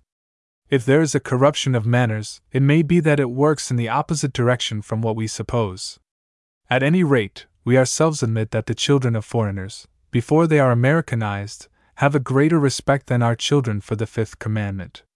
We say that immigrants nowadays come only to exploit our country, because some of them go back after a few years, taking their savings with them. The real exploiters of our country's wealth are not the foreign laborers, but the capitalists who pay them wages. The laborer who returns home with his savings leaves us an equivalent in the products of labor, a day's service rendered for every day's wages. The capitalists take away our forests and watercourses and mineral treasures and give us watered stock in return. Of the class of aliens who do not come to make their homes here, but only to earn a few $100s to invest in a farm or a cottage in their native village, a greater number than we imagine are brought over by industrial agents in violation of the contract labor law. Put an end to the stimulation of immigration, and we shall see very few of the class who do not come to stay. And even as it is, not all of those who return to Europe do so in order to spend their American fortune. Some go back to recover from ruin encountered at the hands of American land swindlers. Some go back to be buried beside their fathers, having lost their health in unsanitary American factories. And some are helped aboard on crutches, having lost a limb in a mine explosion that could have been prevented. When we watch the procession of cripples hobbling back to their native villages, it looks more as if America is exploiting Europe. Oh, that the American people would learn where their enemies lurk. Not the immigrant is ruining our country, but the venal politicians who try to make the immigrant the scapegoat for all the sins of untrammeled capitalism, these and their masters. Find me the agent who obstructs the movement for the abolition of child labor, and I will show you who it is that condemns able-bodied men to eat their hearts out in idleness, who brutalizes our mothers and tortures tender babies, who fills the morgues with the emaciated bodies of young girls, and the infirmaries with little white cots, who fastens the shame of illiteracy on our enlightened land, and causes American boys to grow up too ignorant to mark a ballot, who sucks the blood of the nation, fattens on its brains, and throws its heart to the wolves of the money market. The stench of the slums is nothing to the stench of the child labor iniquity. If the foreigners are taking the bread out of the mouth of the American working man, it is by the maimed fingers of their fainting little ones. And if we want to know whether the immigrant parents are the promoters or the victims of the child labor system, we turn to the cotton mills, where 40,000 Native American children between 7 and 16 years of age toil between 10 and 12 hours a day, while the fathers rot in the degradation of idleness. From all this, does it follow that we should let down the bars and dispense with the guard at Ellis Island? Only in so far as the policy of restriction is based on the theory that the present immigration is derived from the scum of humanity. But the immigrants may be desirable and immigration undesirable. We sometimes have to deny ourselves to the most congenial friends who knock at our door. At this point, however, we are not trying to answer the question whether immigration is good for us. We are concerned only with the reputation of the immigrant, and incidentally with the reputation of those who have sought to degrade him in our eyes. If statecraft bids us lock the gate, and our national code of ethics ratifies the order, lock it we must, but we need not call names through the keyhole.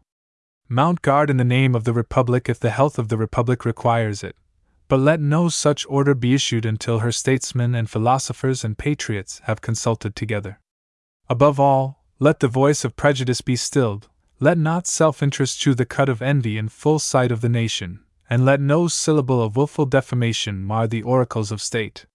For those who are excluded when our bars are down are exiles from Egypt, whose feet stumble in the desert of political and social slavery, whose hearts hunger for the bread of freedom.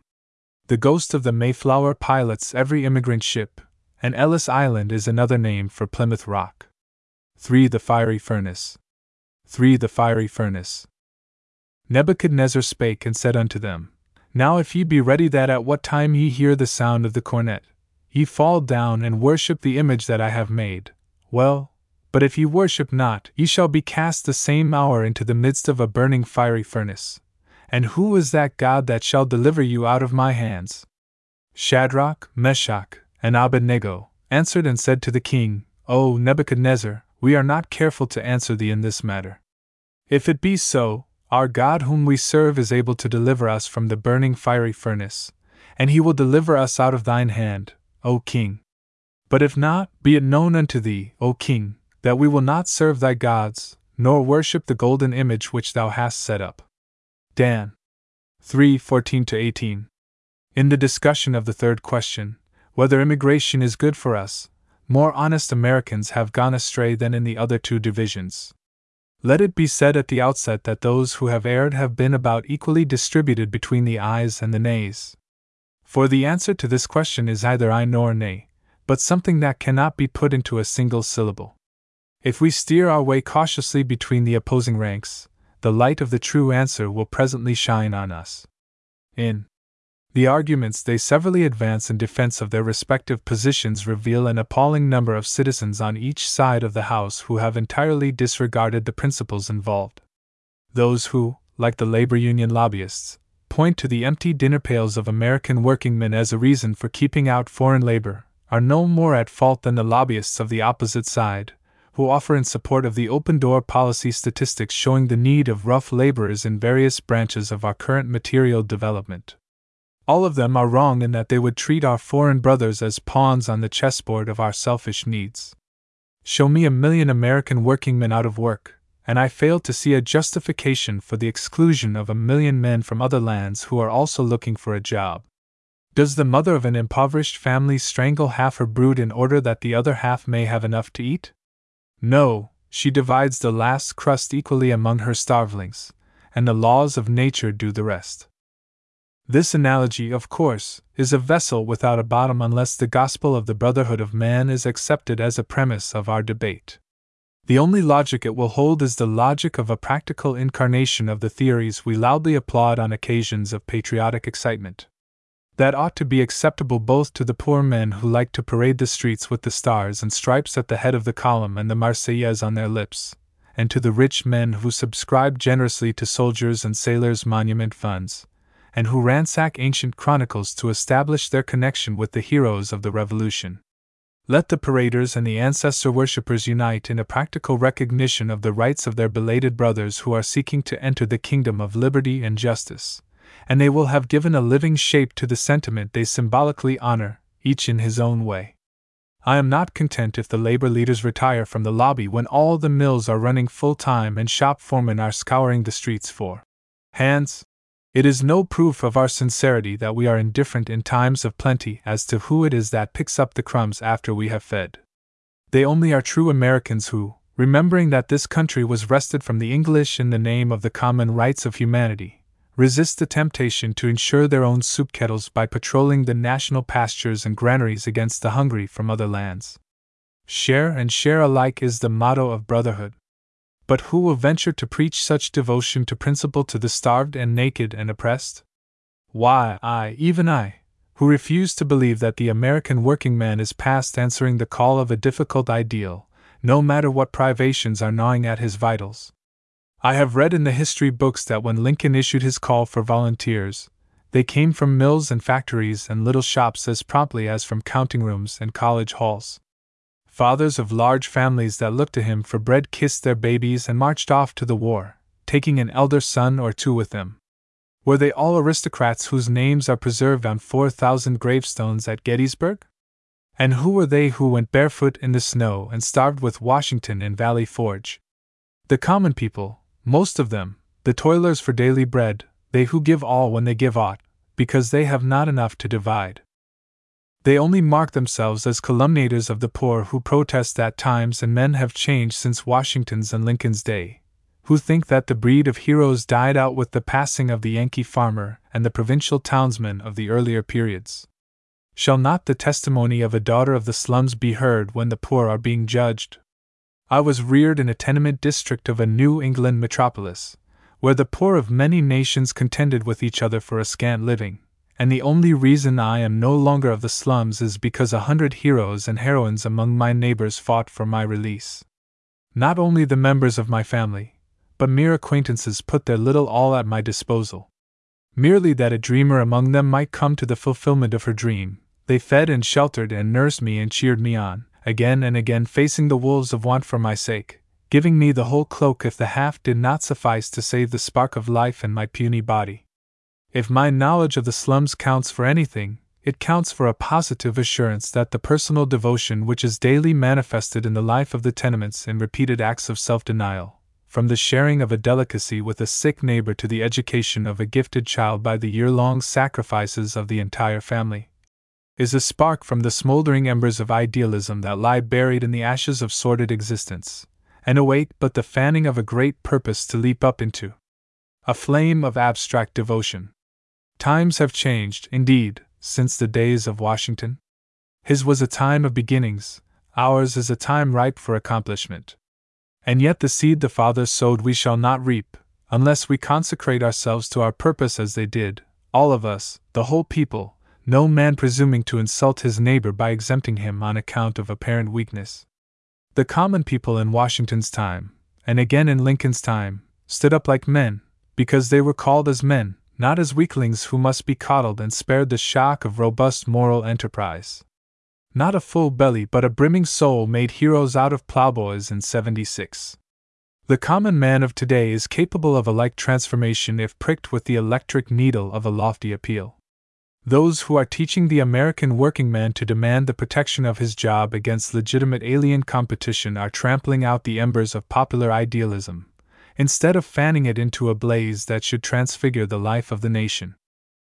Idealism of the finest, heroism unsurpassed, are frequently displayed in the familiar episodes of the class war that is going on before our eyes, under unionistic leadership. But it is a narrowing of the vision that makes a great mass of the people adopt as the unit of human salvation the class instead of the nation. The struggle which has for its object the putting of the rapacious rich in their place does not constitute a full program of national progress. If labor leaders think they are leading in a holy war, they should be the last to encourage disrespect of the principles of righteousness for which they are fighting. It is inconsistent, to put it mildly, to lead a demonstration against entrenched capital on one day, and the next day to head a delegation in Congress in favor of entrenched labor. Is there anything brotherly about a monopolization of the labor market? Substituting the selfishness of the poor for the selfishness of the rich will bring us no nearer the day of universal justice. Though I should not hesitate to insist on a generous attitude toward the foreigner even if it imposed on our own people all the hardships which are alleged to be the result of immigration, I do not disdain to point out the fact that, when all is said and done, there is enough of America to go around for many a year to come. It is hard to know whether to take the restrictionists seriously when they tell us that the country is becoming overcrowded. The population of the United States is less than 3 times that of England, and England is only a dot on our map. In Texas alone there is room for the population of the whole world, with a homestead of half an acre for every family of 5, and a patch the size of Maryland left over for a public park. A schoolboy's geography will supply the figures for this pretty sum. The oversupply of labor is another myth of the restrictionist imagination that vanishes at one glance around the country, which shows us crops spoiling for want of harvesters, and women running to the legislature for permission to extend their legal working day in the fields. Such is the scarcity of men. Said ex-Secretary Nagel, commenting upon the immigration bill which was so strenuously pushed by the restrictionists in the 63rd Congress, only to be vetoed by President Taft. In my judgment, no sufficiently earnest and intelligent effort has been made to bring our wants and our supply together, and so far the same forces that give the chief support to this provision of the new bill, a literacy test, intended to check the influx of cheap labor, have stubbornly resisted any effort looking to an intelligent distribution of new immigration to meet the needs of our vast country. And no such drastic measure, as the literacy test, should be adopted until we have at least exhausted the possibilities of a rational distribution of these new forces. Distribution, geographical, seasonal, occupational, that should be our next watchword, if we are bent on applying our vast resources to our needs. It cannot be too often pointed out that a nation of our political confession is bound to try every other possible solution of her problems before resorting to a measure that encroaches on the rights of humanity. And so far are we from exhausting the possibilities of internal reform that even the most obvious economic errors have not been corrected. It is not good sense nor good morals to keep men at work 12 and 13 hours a day, 7 days in the week, as they do, for example, in the paper mills. It is bad policy to use women in the mills. It is heinous to use the children. Every one of those overlong jobs should be cut in 2. The women should be sent back to the nursery, and the children put to school, and able-bodied men set in their places. If such a program, consistently carried out throughout the country, still left considerable numbers unemployed, there is one more remedy we might apply. We might chain to the benches in the city parks, where involuntary idlers now pass the day, all the agents and runners who move around Europe at the expense of steamship companies, labor contractors, and mill owners. We must stop the importation of labor, not talk about stopping it. To refrain from soliciting immigration is a very different thing from imposing an arbitrary check on voluntary immigration, and gives very different results. The class of men who are lured across the ocean by the golden promises of labor agents are not of the same moral order as those who are spurred to the great adventure by a desire to share in our American civilization. When we restrain the runners, we rid ourselves automatically of the least desirable element of immigration, the hordes of irresponsible job hunters without family who do not ask to be steered into the current of American life, and whose mission here is accomplished when they have saved up a petty fortune with which to dazzle the eyes of peasant sweethearts at home. It is this class that contributes, through its ignorance and aloofness, the bulk of the deplorable phenomena which are quoted by restrictionists as arguments against immigration in general. But we must go after them by the direct method, applying the force of the law to the agents who rout them out of their native villages. When we attempt to weed out this one element by indirect methods, such as the oft-proposed literacy test, we are guilty of the folly of discharging a cannon into the midst of the sheepfold with the object of killing the wolf. If through such a measure as the literacy test the desired results could be ensured, we should still be loath to adopt it until every other possible method had been tried. To hit at labor competition through a pretended fear of illiteracy is a tricky policy, and trickery is incompatible with the moral dignity of the American nation. Are we bankrupt in statesmanship that we must pawn the jewel of national righteousness? It required no small amount of ingenuity to find a connection between the immigrant's ability to earn a wage and his inability to read. If the resourceful gentlemen who invented the literacy test would concentrate their talents on the problem of stopping the stimulation of immigration, we should soon hear the last of the oversupply of cheap labor. Where there's a will, there's a way, in statecraft as in other things. It is not enough for the integrity of our principles to scrutinize the ethical nature of proposed legislation. It must be understood in general that whoever asks for restrictive measures as a means of improving American labor conditions must prove beyond a doubt, first, that the evils complained of are not the result of our own sins, and next, that the foreign laborer on coming to America has not exchanged worse conditions for better. The gospel of brotherhood will not let us define our own good in terms of indifference to the good of others. Preaching selfishness in the name of the American working man is an insidious way of shutting him out from participation in the national mission. If it is good for the nation to live up to its highest traditions, it cannot be bad for any part of the nation to contribute its share toward the furtherance of the common ideal. For we are not a nation of high and low, where the aristocracy acts and the populace applauds. If America is going to do anything in the world, every man and woman among us will have a share in it. Objection to the influx of foreign labor is sometimes based on a theory the very opposite of the scarcity of work.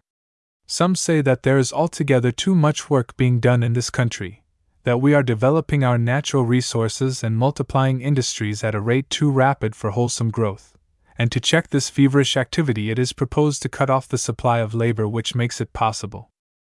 I doubt, in the first place, if it is reasonable to expect a young nation with half a continent to explore to restrain its activity, as long as there are Herculean tasks in sight, any more than we would expect a boy to walk off the diamond in the middle of the game. Or if it is thought best to slacken the speed of material progress, the brakes should be applied at Wall Street, not at Ellis Island. The foreign laborer is merely the tool in the hands of the promoter, indispensable to, but not responsible for, his activities. The workmen come in after the promoter has launched his scheme. At least, I have never heard of a development company or industrial corporation organized for the purpose of providing jobs for a shipload of immigrants. That species of philanthropy our benevolent millionaires have not hit on as yet. It is because the brutal method is the easiest that we are advised to confiscate the tools of industry in order to check the rate of material development.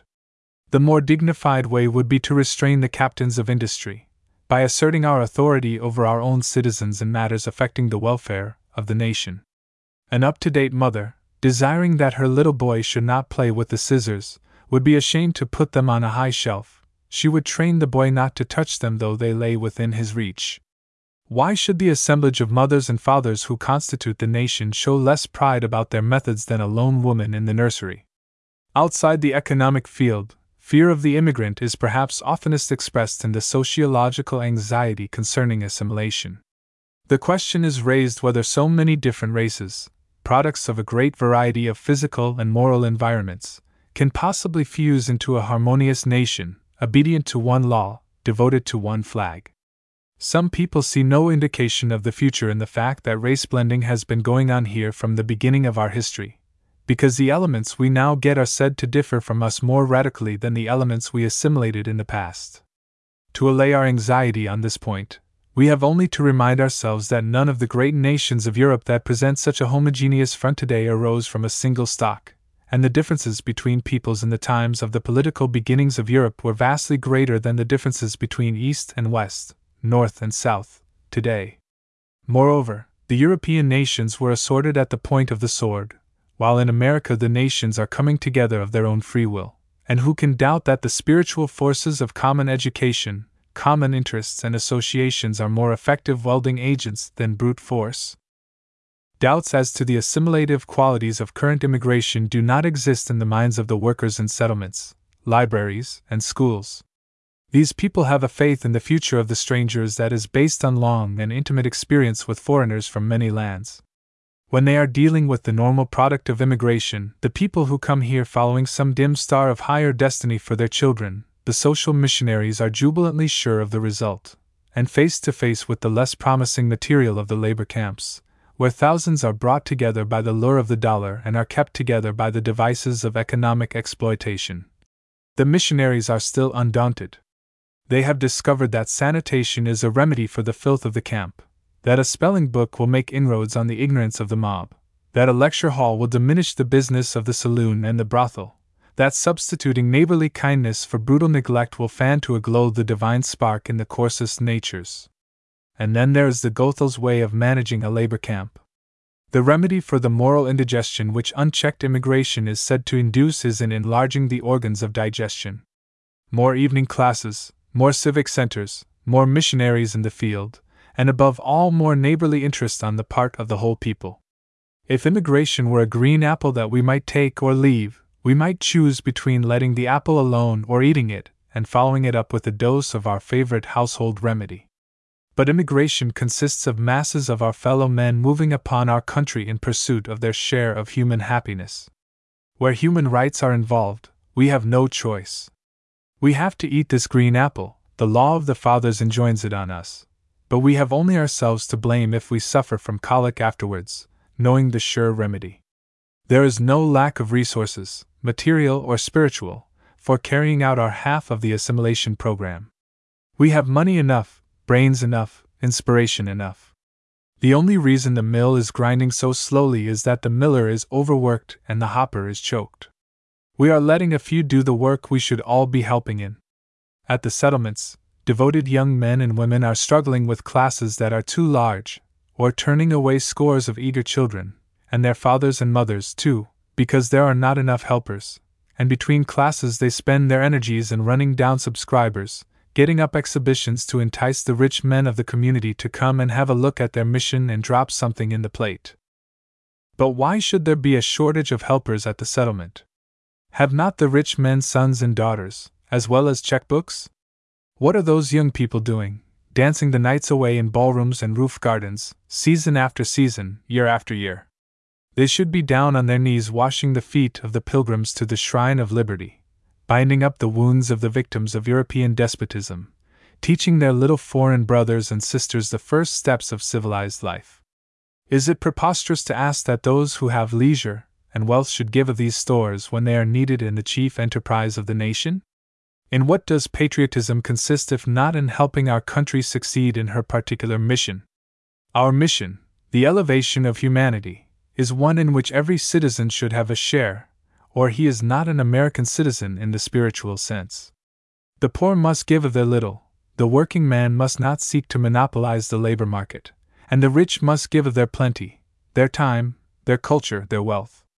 Certain texts in the restrictionist teachings are as insulting to our well-to-do citizens as is the labor monopoly preachment to the classes who struggle for a living. The one assumes that the American working man puts his family before his country. The other, the cry that we cannot assimilate so many strangers, implies that the country's reservoirs of wealth and learning and unspent energy are monopolized by the well-to-do for their own selfish uses. We know what schools and lectures and neighborhood activities can do to promote assimilation. We cannot fail if we multiply these agencies as fast as the social workers call for them. The means for such extension of service are in the hands of the rich. Whoever doubts our ability to assimilate immigration doubts the devotion of our favored classes to the country's cause. Upon the rich and the poor alike rests the burden of the fulfillment of the dream of the fathers, and they are poor patriots who seek to lift that burden from our shoulders instead of teaching us how to bear it nobly. Fresh from the press, there lies on my table, as I write, a review of an important work on immigration, in which the reviewer refers to the sincere idealists who still cling to the superstition that it is opposition to some predestined divine purpose to suggest the rejection of the poor and oppressed. It is just such teaching as that, which discards as so much sentimental junk the ideas that made our great men great, that is pushing us inch by inch into the quagmire of materialism. If it is true that our rich care for nothing but their ease, and our poor have no thought beyond their daily needs, it is due to the fact that the canker of selfishness is gnawing at the heart of the nation. The love of self, absorption in the immediate moment, are vices of the flesh which fastened on us during the centuries of our agonized struggle for brute survival. The remedy that God appointed for these evils, the vision of our insignificant selves as a part of a great whole, whose lifetime is commensurate with eternity, the materialists would shatter and throw on the dump of human illusions. Who talks of superstition in a world built on superstition? Civilization is the triumph of one superstition after another. At the very foundation of our world is the huge superstition of the fatherhood of God. In a time when the peoples of the earth bowed down to gods of stone, gods of wood, gods of brass and of gold, what more incomprehensible superstition could have been invented than that of an invisible, omnipresent Creator who made and ruled and disciplined the entire universe? One nation ventured to adopt this superstition, and that nation is regarded as the liberator of humanity from the slavery of bestial ignorance. Out of that initial superstition followed, in logical sequence, the superstition of the brotherhood of man, spread abroad by a son of the venturesome race, succeeded by a refinement of the same notion, the idea that the father has no favorite children, but allots to each an equal portion of the goods of his house.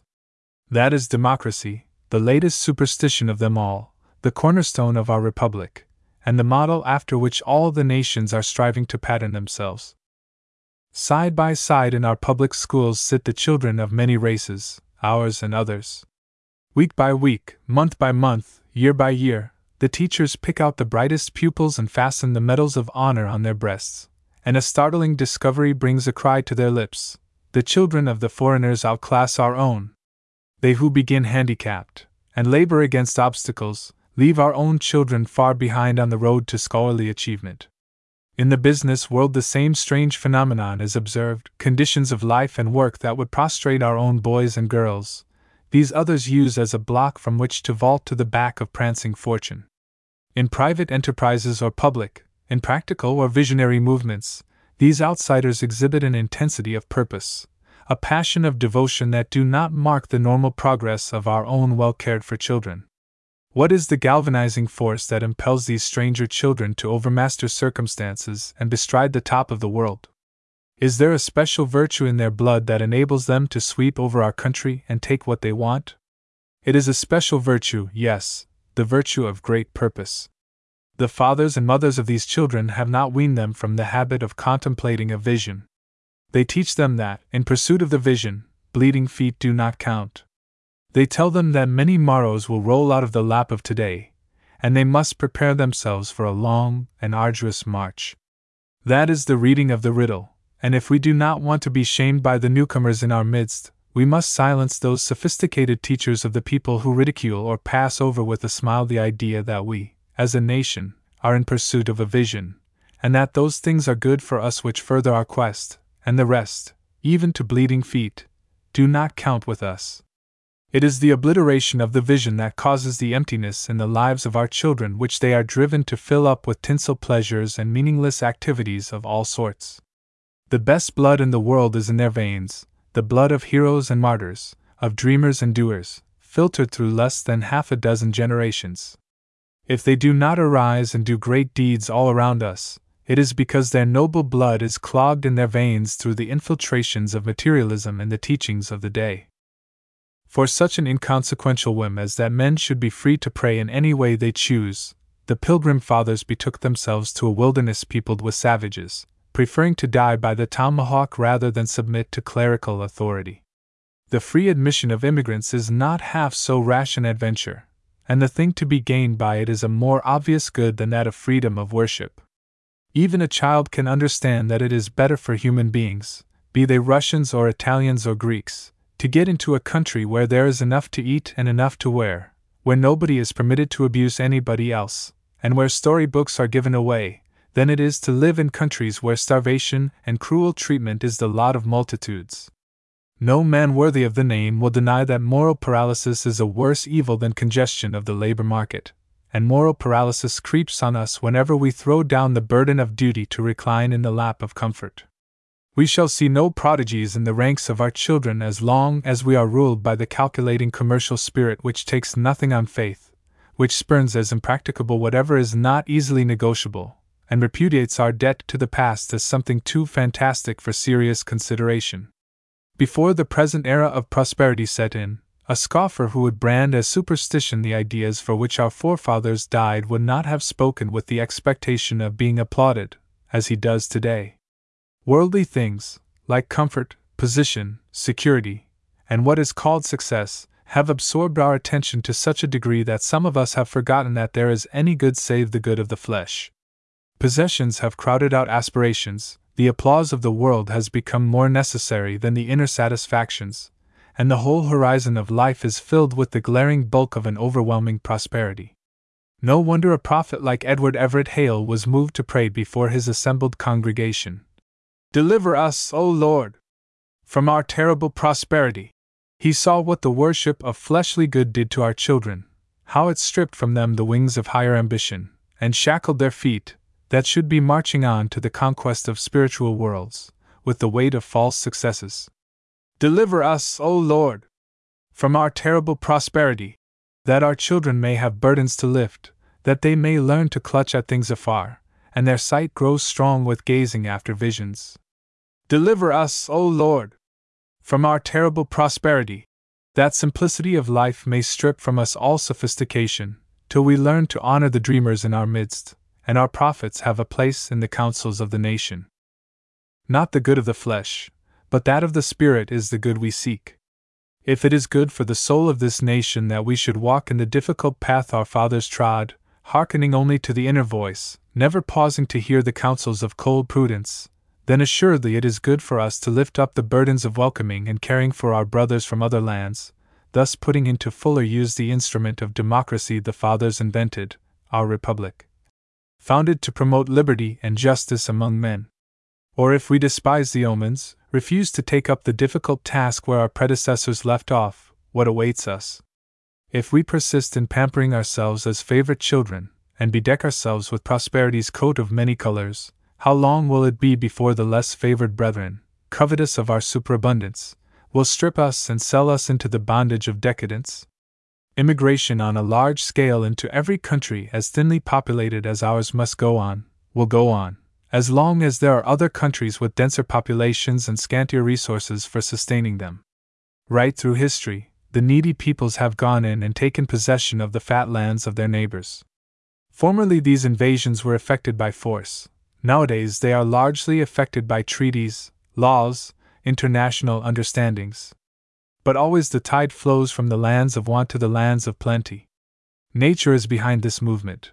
Man has no power to check it permanently. We in America may, if we choose, shut ourselves up in the midst of our plenty and gorge till we are suffocated, but that will only postpone the day of a fair division of our country's riches. We shall grow inert from fullness, drunk with the wine of prosperity, and presently some culminating folly, such as every degenerate nation sooner or later commits, will leave us at the mercy of the first comers, and our spoils will be divided among the watchers outside our gates. These things will not happen in a day, nor in a generation, nor in a century, but have we no care for the days that will follow ours? When we talk about providing for tomorrow, let us, in the name of all the wisdom that science has so laboriously amassed, think of that distant tomorrow when the things we now do will have passed into history, to stand for the children of that time either as a glorious example or a fearful warning. If we settle the immigration question selfishly, we shall surely pay the penalty for selfishness. And the rod will smite not our own shoulders, but the shoulders of countless innocents of our begetting. The law that the hungry shall feed where there is plenty is not the only one which we defy when we turn away the strangers now at our gates. A narrow immigration policy is in opposition also to a primary law of evolution, the law of continuous development along a given line until a climax is reached. Now the evolution of society has been from small isolated groups to larger intermingling ones. In the beginning of political history, every city was a world unto itself, and labored at its own salvation behind fortified walls that shut out the rest of the world. Presently cities were merged into states, states united into confederacies, confederacies into empires. Peoples at first unknown to each other even by name came to pass in and out of each other's territories, merging their interests, their cultures, their bloods. This process of the removal of barriers, begun through conquests, commerce, and travels, is approaching completion in our own era, through the influences of science and invention. "The world is my country," is a word in many a mouth today. East and West hold hands, North and South salute each other. There remain a few ancient prejudices to overcome, a few stumps of ignorance to uproot, before all the nations of the earth shall forget their boundaries, and move about the surface of the earth as congenial guests at a public feast. This, indeed, will be the proof of the ancient saying, "He hath made of one blood all nations of men, for to dwell on all the face of the earth." It is coming, inevitably it is coming. We in America are in a position to hasten the climax of the drama of unification. If, instead of hastening it, we seek to delay it, we step aside from the path of the world's progress. America is not God's last stand. That which is to be is conditioned by what has been. Sometime, somewhere, the plan that the centuries have brooded over will come perfect out of the shell of time. I am not afraid that humanity will stop short of its inevitable climax, but I am so jealous for the glory of my country that I long to have America retain the leadership which she has held so nobly for a while. I desire that the mantle of the New England prophets should rest on the shoulders of our own children. Of the many convincing arguments that have been advanced in support of the proposition that immigration is good for us, I shall quote only one, in the words of Grace Abbott, of Chicago, when she sums up a study of 11 immigrant nationalities from Southern and Eastern Europe. "It was the faith in America and not the occasional criticism that touched me most," she writes, referring to the sayings of the foreigners. "I felt then, as I have felt many times when I have met some newcomer who has expected a literal fulfillment of our democratic ideals, that fortunately for America we had great numbers who were coming to remind us of the promise of American life, and insisting that it should not be forgotten. All the rest of the arguments, utilitarian, humanitarian, and scientific, I willingly omit. For I do not want the immigrant to be admitted because he can help us dig ditches and build cities and fight our battles in general. I beg that we make this a question of principle first, and of utility afterwards. Whether immigration is good for us or not, I am very certain that the decadence of idealism is bad for us, and that is what I fear more than the restrictionist fears the immigrant. It should strengthen us in our resolution to abide by the law of the fathers, the law of each for all, and all for each, if we find that the movement of democracy to which they imparted such a powerful impulse appears to be in the direct path of social evolution. But even if such omens were lacking, I should still pray for strength to cling to the ideal which is defined in the opening words of the Declaration of Independence. For I perceive that here, in the trial at Ellis Island, we are put to the test of the fiery furnace. It was easy to preach democracy when the privileges we claimed for ourselves no alien horde sought to divide with us. But today, when humanity asks us to render up again that which we took from the English in the name of humanity, do we dare to stand by our confession of faith? Those who honor the golden images of self-interest and materialism threaten us with fearful penalties in case we persist in our championship of universal brotherhood. They are binding our hands and feet with the bonds of selfish human fears. The fiery glow of the furnace is on our faces, and the world holds its breath.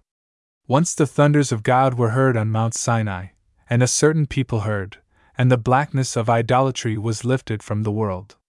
Again the voice of God the Father shook the air above Bunker Hill, and the grip of despotism was loosened from the throat of panting humanity.